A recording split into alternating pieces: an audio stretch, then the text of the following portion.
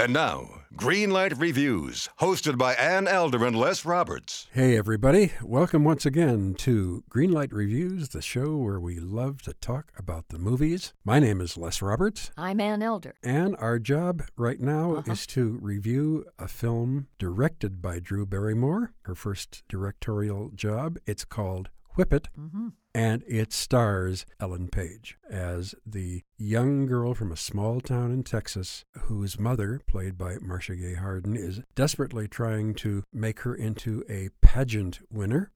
And she decides that she hates that. What she really wants to do is work in the roller derby. Indeed. What a fun choice that was for that character to make. I like this movie. I thought it was a nice story, but I felt, just like Drew Barrymore, the film is well-intentioned. It tries to be loved, and it doesn't want to hurt anyone's feelings. I think they're great goals, but unfortunately for me, Whip It just wasn't quite whipped into shape. I'm sorry to hear you say that because I enjoyed the heck out of it. You know, Ellen Page was so good in Juno a couple of years ago, and I've been kind of sitting around waiting for her to do another film to show us how good she is, and I think that she does an excellent job in this. She also does a pretty good job of skating, as most of them do.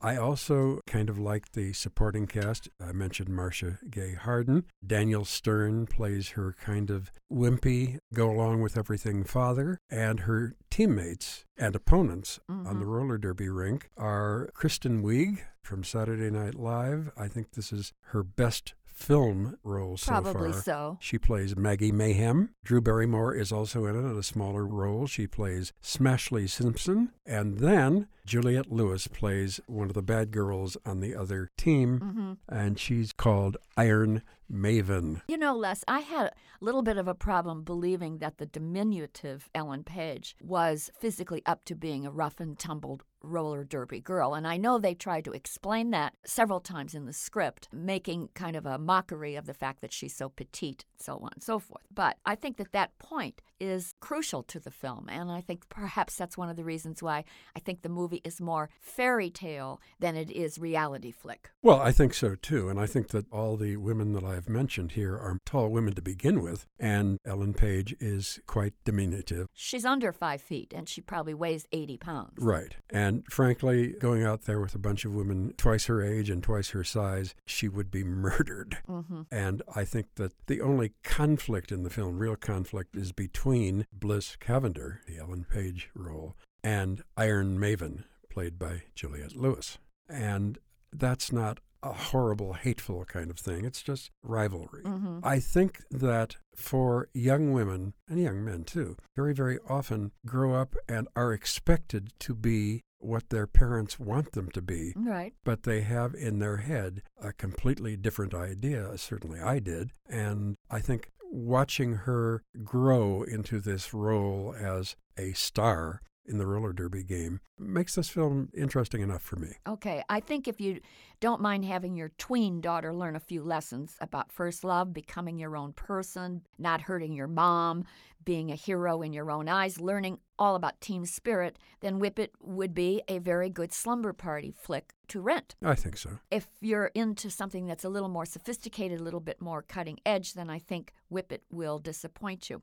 I think that Drew Barrymore has a good feel for relationship scenes. Yes. I think that's where her strong suit is in directing. I don't think her action sequences were innovative or fresh. I thought that it looked like to me that the roller derby scenes were all shot within 2 or 3 days of each other. Which is very possible. Right. I thought that the food fight sequence was a big yawn. I think girls menacing other girls in locker rooms is another yawn. I'm tired of seeing trite scenes with pretty Texas girls in long dresses answering beauty pageant questions. Big, big, big yawn. You know, that pageant business really went out in popularity about 20 years ago, including Miss America. 25, 30 years ago, everybody watched the Miss America show in September.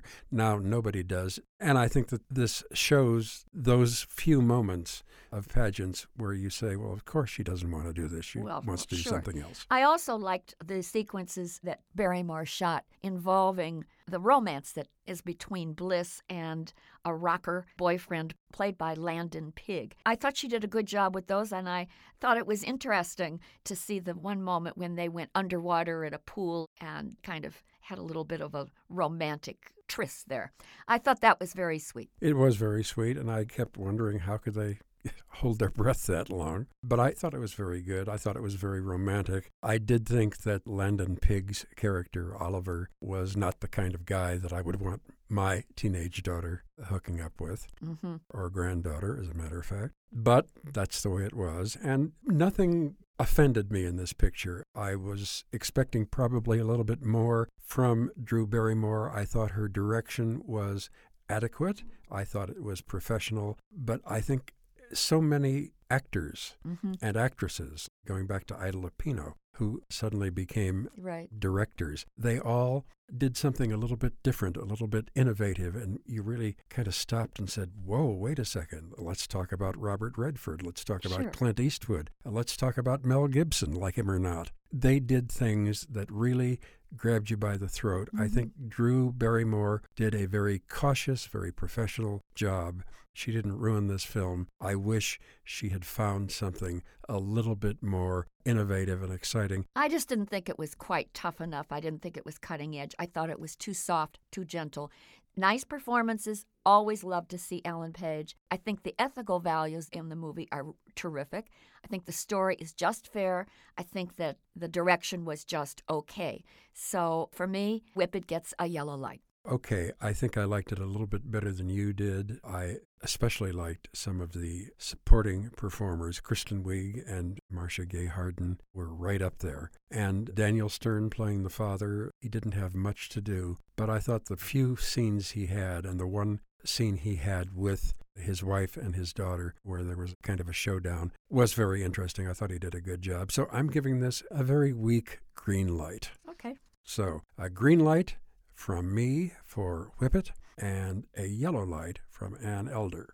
Drew Barrymore is the director and supporting actress, but you really want to see this film for the performance of the lovely and very talented Ellen Page. Green light, yellow light for Whip It. Well, we're going to be back very shortly with a review of another film. I can't wait to see this one. I can't wait to tell you about it, whether it's good or bad. Don't know yet, but you'll find out if you listen to us again. And until that time, I'm Les Roberts. I'm Ann Elder. And Greenlight hopes that we're going to run into you at the movies.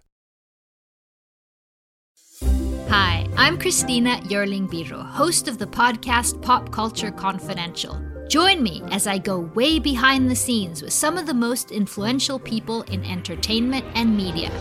Hear actors such as Succession's Brian Cox talk about his favorite characters to play. There always has to be a mystery. The audience have to be in a situation where they want to know what's going on. Meet studio execs like Pixar chief Pete Docter and learn his secret on how he makes us cry. Emotion is our first language. And so many others who are defining popular culture, from Obama speechwriter David Litt to Top Chef host Padma Lakshmi. We don't often think about food politically, or we don't want to, but it really is. Join me. Search for Pop Culture Confidential wherever you get your podcasts.